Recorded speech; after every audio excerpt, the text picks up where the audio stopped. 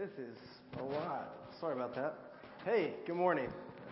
I'm Pastor Benjamin, if we've not had the opportunity to meet, and I'm the pastor of discipleship here at Redeemer Community Church, and I'm excited about what the Lord might do among us this morning. I think, one of the things that always reminds, I know God is real. I've been with God, I've experienced God, but one of the things that always reminds me of how real God is when I, write a sermon and agonize over it and sort of go back and forth, and then we get this little unplanned time where it's just a built-in sermon illustration. So thank you, Christina, for just opening your life to us so that we could see how God is moving among us right now in our day. The other thing I want to mention, a few things I want to mention before jumping into the sermon. Pastor Mac is preaching at East Point Church this morning, and so you'll hear me pray for him in my opening prayer. And then the other thing is we are outside of kind of the traditional lectionary. So we're going to step outside of the John passages that we've been in for a while. And this is a special Sunday, a Sunday where we honor the Virgin Mary. You probably noticed that in the opening collect, a woman whose life was willing and able to be used by God, right? So what a beautiful picture that Christina's already given us. But we're going to honor Mary this morning. You're going to hear me specifically talk about some women in my life that have shown me what God is like. And it's going to be a great time. So I'm going to read scripture. I'm going to pray. And then we will jump in. And so the scripture is going to come up on the screen if you want to follow along or turn there in your Bibles. But I'm reading from the Gospel of Luke 1:46 through 55. And Mary said, "My soul glorifies the Lord, and my spirit rejoices in God, my Savior. For he's been mindful of the humble state of his servant. From now on, all generations will call me blessed. For the Mighty One has done great things for me. Holy is his name. His mercy extends to those who fear him from generation to generation. He has performed mighty deeds with his arm. He has scattered those who are proud in their inmost thoughts. He has brought down rulers from their thrones, but he has lifted up the humble. He's filled the hungry with good things, but he has sent the rich away empty. He has helped his servant Israel, remembering to be merciful to Abraham and his descendants forever, just as he promised our ancestors." This is the word of the Lord. And let's pray. Father, we are so grateful to be saturated in your presence this morning. And the words we've sung, the meditations of our heart, and the scriptures we've read all are drawing us into this moment to remind us of how you are moving in and among us. And so we pray that we be attuned to that. Give us a moment just to step outside a little bit of all the things we're carrying and just be with you and be with your word. And Lord, help me to faithfully communicate that which you're saying to us through this text today, thousands of years later. We thank you for Pastor Mac and his ministry of preaching at East Point Church this morning. We pray you bless him and the hearers there as well. Lord, we're also mindful in this season of those who cannot be with us for various reasons, and we pray that you would be with them in a special way, that we would be unified as one body even across multiple platforms and streams, and that you would remind everyone within the sound of my voice that you are mindful of them. It's in Jesus' name I pray. Amen. Okay, so the year is 1999. Pastor Benjamin, at 13 years old, is poised in his position as the curtain puller, there's probably a different name for this, for the musical production Annie. I'm looking at you. I got theater people here. I know. So a fun fact about me here is that I love to sing. Now, the Lord blessed me with a singing voice, as they would say, only a mother could love, but I love to sing. And most of my singing, particularly worship music, happens in my kitchen, to the dismay of my children, and in the shower. I love to sing. But when I was young, I was very shy, of course, and awkward at 13, and so I was too afraid to try out to be in the musical, but I wanted to be near it. I wanted to be near the activity, and so I volunteered to be on the stage crew, and the role I was assigned was the ever-important role of pulling the curtain. So here I am, in the wing, unseen, holding my position, ready to pull the curtain, and you don't really do anything at any of the rehearsals until you get to the dress rehearsal. And this is the day. This is the night where everybody gets in full costume, full makeup, microphones, the pianist is there, everything's ready to go. It's time for Annie's big number. I'm ready to pull the curtain, and the dog is nowhere to be found. And so my theater teacher, Miss Guzzi, calls me from the side to center stage, says, "Get down on all fours. You're now Sandy." And I make my musical debut.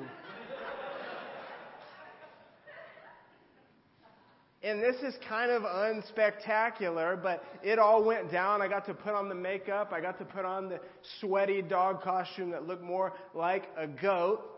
And I got to be in the musical Annie. And Miss Guzzi calling me from the side of the stage and into center stage with that spotlight did something in me. It changed my posture. So fast forward a year. It's time for the musical again. This year we're performing Grease. And I'm not too afraid to try out this time, so I do. I come with my Kirk Franklin tape and I do my best little rendition. And I get not one, but 2 whole speaking lines.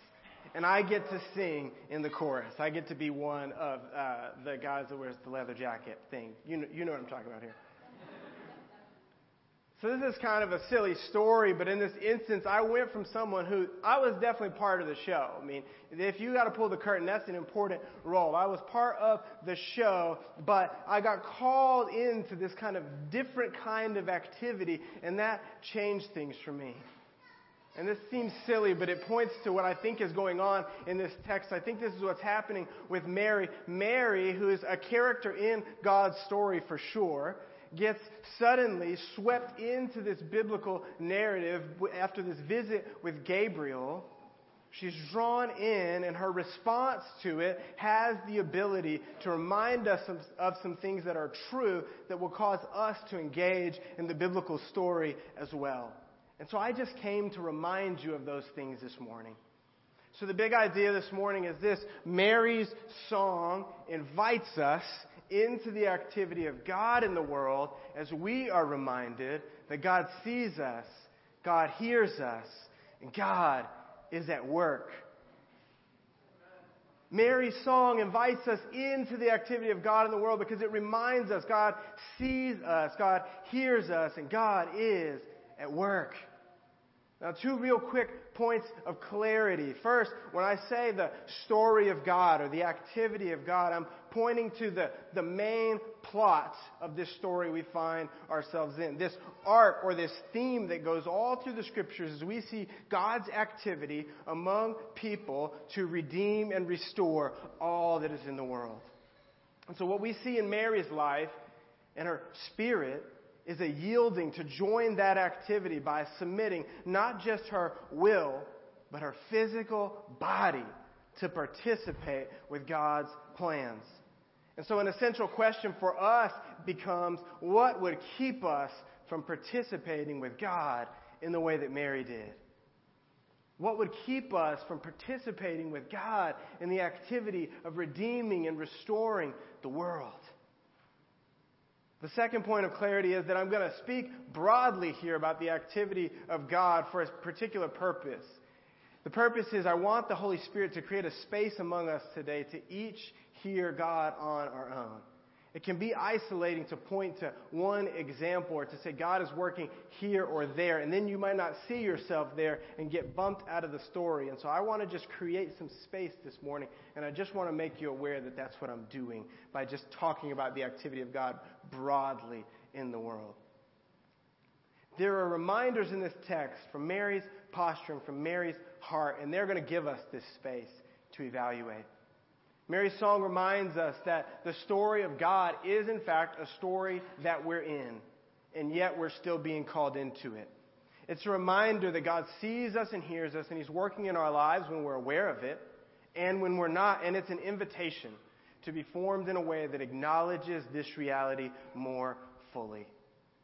So the first reminder that Mary gives us this morning is this: God sees us.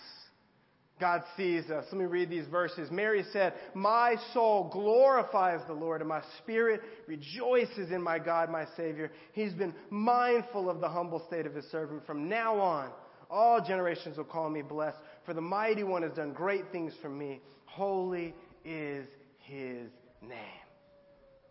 Now, these lines come from Mary's heart after she's had this experience with the Holy Spirit, after she's had this experience with an angel, and it shows that Mary believed what we need to believe, that God sees us and that we are a part of God's plan. Mary acknowledges that God believes in her, that God's been mindful of her humble estate. And what's incredible here is what's happening beneath the text. If we understand that Mary was unmarried, pregnant, young, and a woman. So in a context where no doubt culturally, at best, she'd be looked over. And at worst, she would be looked down on. So for her to be glorifying God in this situation is where there's uncertainty, where there's doubt, where there's shame, where there's hardship in full view, is an acknowledgement that, yeah, that may be part of the story. But to be seen by God, to be chosen to participate in God's plans to redeem and restore the world, to be called blessed, is a deeper truth. It's a greater reality that each of us are living in, that the one writing this story often sees things much differently than we do. Mary's song has the ability to remind us that God's not looking for perfect people. It reminds us God's not looking for powerful people. It reminds us that God's not looking for the most practical people. It's a reminder that God can use whoever God wants, however God wants, whenever God wants to accomplish the good and perfect plans He has for this world. And we need to be reminded of that today. If we peek back to the conversation Mary has with the angel Gabriel a few verses before, we see this play out. He comes to her, and the first thing he said is this: God is with you. Then he goes on to explain she's going to become pregnant by the Holy Spirit. I don't know about you. I would have a problem with that. And then he tells her, hey, not just that, but the child's going to be the Son of God. And then the conversation ends with him saying to her, no word from God will ever fail. And Mary responds, I'm the Lord's servant. May your word to me be fulfilled. That's the response of someone who is seen and known. In this response and in her song, what we see is the heart of Mary. We see an example of someone who's willing to be used by God. My prayer for us is that we would have hearts like Mary, that we would recognize God sees us and allow that reminder to open our minds and open our hearts to be willing to get further in, deeper in to the story with God in our lives. I wonder if we would be bold enough, if we'd have the courage enough this morning to ask the Holy Spirit what's keeping us from believing what's true about us. What's keeping us from believing what's true about us? This slide here, I want you to jot this down or take a picture of it. And the exercise here is that I want you to sit with the Holy Spirit this week. And I wonder if you'd sit with the Holy Spirit and sit with these statements and see if these are the narratives that are dominating your participation or lack thereof in the story of God. Maybe you would say, God, I'm too, fill in the blank. I don't have fill in the blank. I'm not fill in the blank. And we can see in this story, or what we know about Mary, it would have been easy for her to say any of these things to God. And yet she says, I'm willing. I'm open.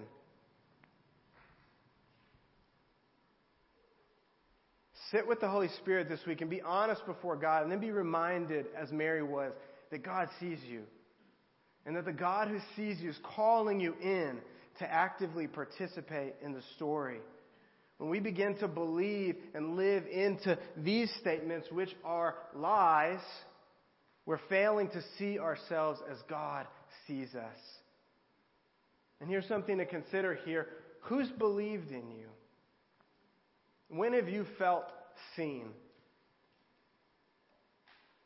The first time I can remember somebody believing in me was in the 5th grade. You're just going to take a journey through my life today. Miss Bernard was my teacher, and I was not the most engaged student. But Miss Bernard recognized something in me, and she started to invite me in more fully. She invited me to an after-school club called the Math Olympiads. And so I will always hold the title of mathlete. And she encouraged me to become part of the gifted and talented program at our school. So she saw beyond me. She saw beyond even what I saw in myself. She saw me, she believed in me, and it inspired me. Miss Bernard is the reason I wanted to become a teacher. It's what I felt from the time I was in the 5th grade, that I wanted to become a teacher, because if I could be a part of that moment in someone else's life, if I could help someone else feel seen and believed in and known and launched into the story of God, then I'm all in for that. And because Miss Bernard believed in me, I believed in myself in a different way. I believe that's what's happening here with Mary. God has believed in Mary. Mary's fully believed in God. Peek back at verse 45. Elizabeth says, "Blessed is she who's believed that the Lord would fulfill His promise to her." The invitation here this morning, friends, is to believe in the God who believes in you. God sees you. God has you in His story. And let Mary's song remind you that you're loved, you're valued, you're seen. And believe that this morning for the first time, or believe it again. That God sees you. The second reminder here is that God hears. God hears us. The next 3 verses in this song: His mercy extends to those who fear Him from generation to generation. He's performed mighty deeds with His arm. He's scattered those who are proud in their thoughts. He's brought down rulers from their thrones, but He's lifted up the humble. He's filled the hungry with good things, but He has sent away the rich. He's helped His servant Israel to remember, to be merciful. These words are filled with the hope of the present activity of God in Mary's life, but also a full understanding of God's restoration to come. Again, here for Mary, to be singing, to be joyful, or to be hopeful is clearly an outpouring of what God is doing in her life, because it's not an indicator of the circumstances surrounding her life. It's not an indicator of the circumstances surrounding the people group that she's a part of. Those circumstances are far from ideal. We know that her journey to give birth, and then even after the birth of Jesus, are filled with peril. It's filled with danger. We know just maybe intuitively or adjacently, or if you're a woman, you will know this experientially, that birth is difficult, right? Bringing life is challenging. So to be rejoicing about all of these incredible things that are going to happen as a result of this very challenging situation is stunning. It's stunningly beautiful that Mary is praising God in the middle of a mess. And not just that, Mary recognizes God's the hero of this story, not me. Mary recognizes God hears the cries of His people. He's shown up. He's acting. He's doing what He said He was going to do. And her posture comes out of that response. Mary knows all this because she's intimately familiar with the activity of God and the story of God, because she is a part of this people group that is steeped in this story. I think for us, a barrier to this reality that God hears us is oftentimes our hearts are steeped in another story.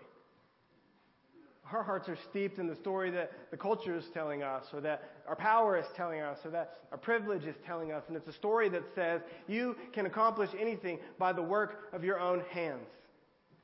And if you work with your hands long enough, you come to realize that that's just not true. Maybe it's just me. But Mary's steeped in a story in which there's nothing God can't accomplish. And her song reminds us that God's the one responding to the desperate situations in our lives and in the world, because it's who God is and it's what God does. Friends, when we begin to realize salvation, the redemption of this world, it's not coming through our hands. but it's coming because God's doing it in and through us and on our behalf, our posture starts to change. I think the problem for us, or again, maybe it's just me, is that we're looking in the wrong places. I think God doesn't hear me because things aren't going the way I think they should go. Anybody else? What's going on there? Well, for me, I can tell it's happening when I've been steeping in other things.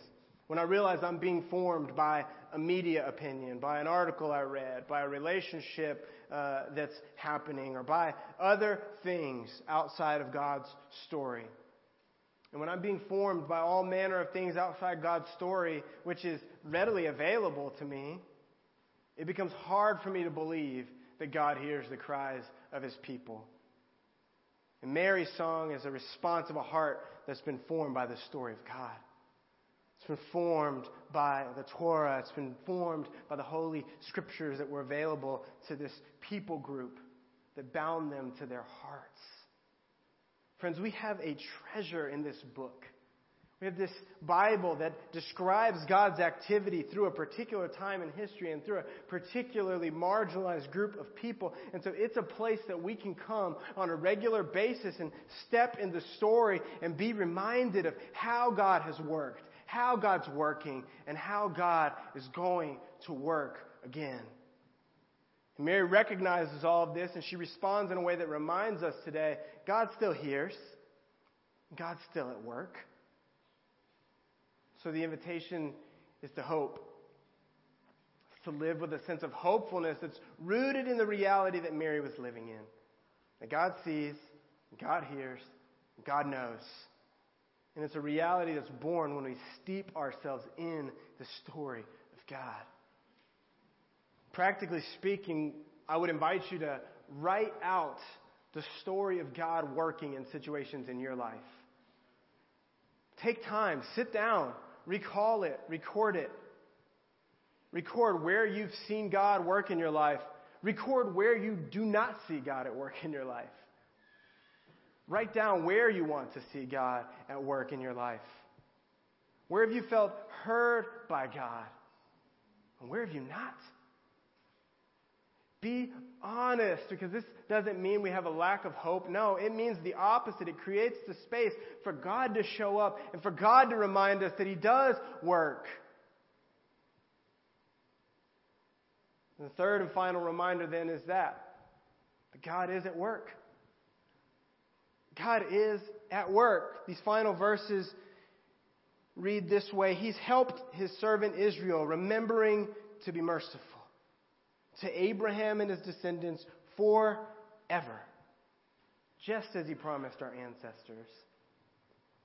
These final verses remind us that the promise kept of God in this act of mercy towards Israel and ultimately toward us is a reminder for us that the work of God in this world is the keeping of His promises from generation to generation, and that continues today. I love what Rachel said about her grandma, about older saints reminding us that God's brought us this far. Why would God be any different?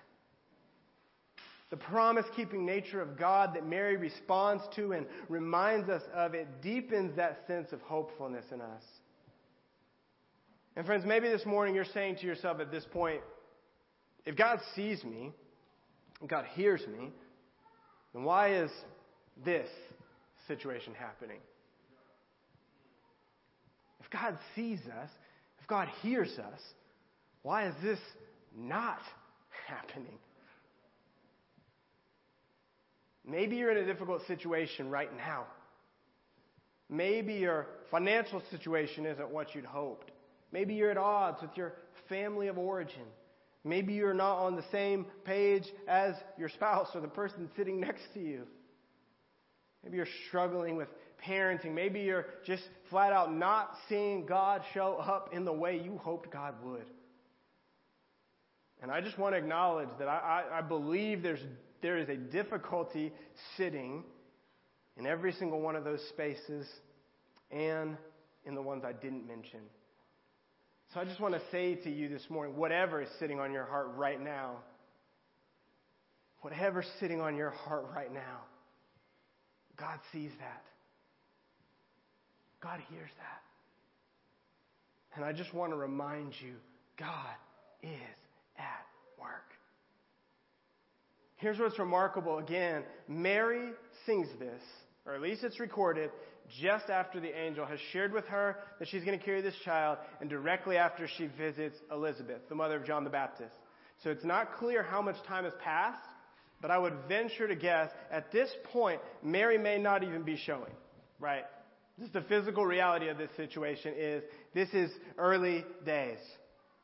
So what's clear is the thing that she's singing about hasn't even actually happened, at least in her life. Mary's praising God in the middle of the situation, and that models for us something special.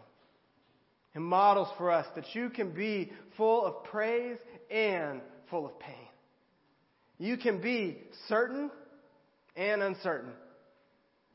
You can believe and you can disbelieve. You can be waiting and God can be working. We can live in this already and this not yet. And Mary reminds us that just because we haven't seen the full deliverance of God doesn't mean God isn't working. God is certainly at work. God is in the promise-keeping business from generation to generation, and God will continue to keep His promises, and that is worthy of our praise. I've gotten to see this in my life up close. My mom's probably watching on YouTube right now, and I'll cry.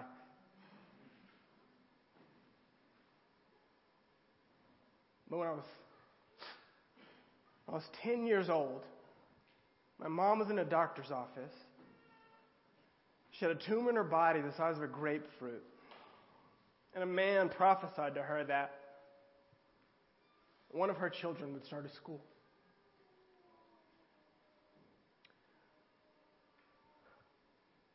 For almost 20 years, my mom believed this. My mom prayed for this. My mom spoke about this. I've watched my mom for the 30 whatever years I've been alive believe in things and pray for things. Some she's seen and some she's not. But she's never stopped praising. She's never stopped praying. She's never stopped believing that God keeps His promises. And in 2015, she got to come and see the reality of this school being born in this community. And I believe that the lives of children and families and communities are being transformed by the power and work of God. And I believe it is a direct result of my mom's faithfulness to plant the seed of God's promise in my life.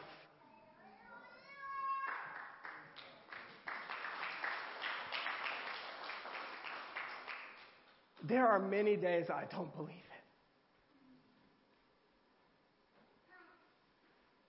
There's many times where I struggle. But I've seen God work. And I'm telling you today, friends, that God is working. And the invitation here is to notice. To notice it, to look for the activity of God in the world and tell others where you see God working. Tell other people where you see God working. You've probably heard me say this quite a bit, friends. This is not a solo sport.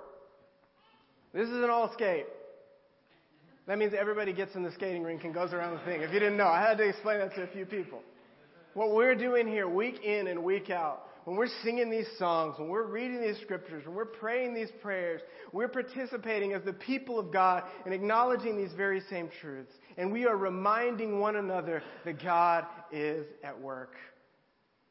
Friends, our faith can carry each other in those moments where we're struggling to believe it.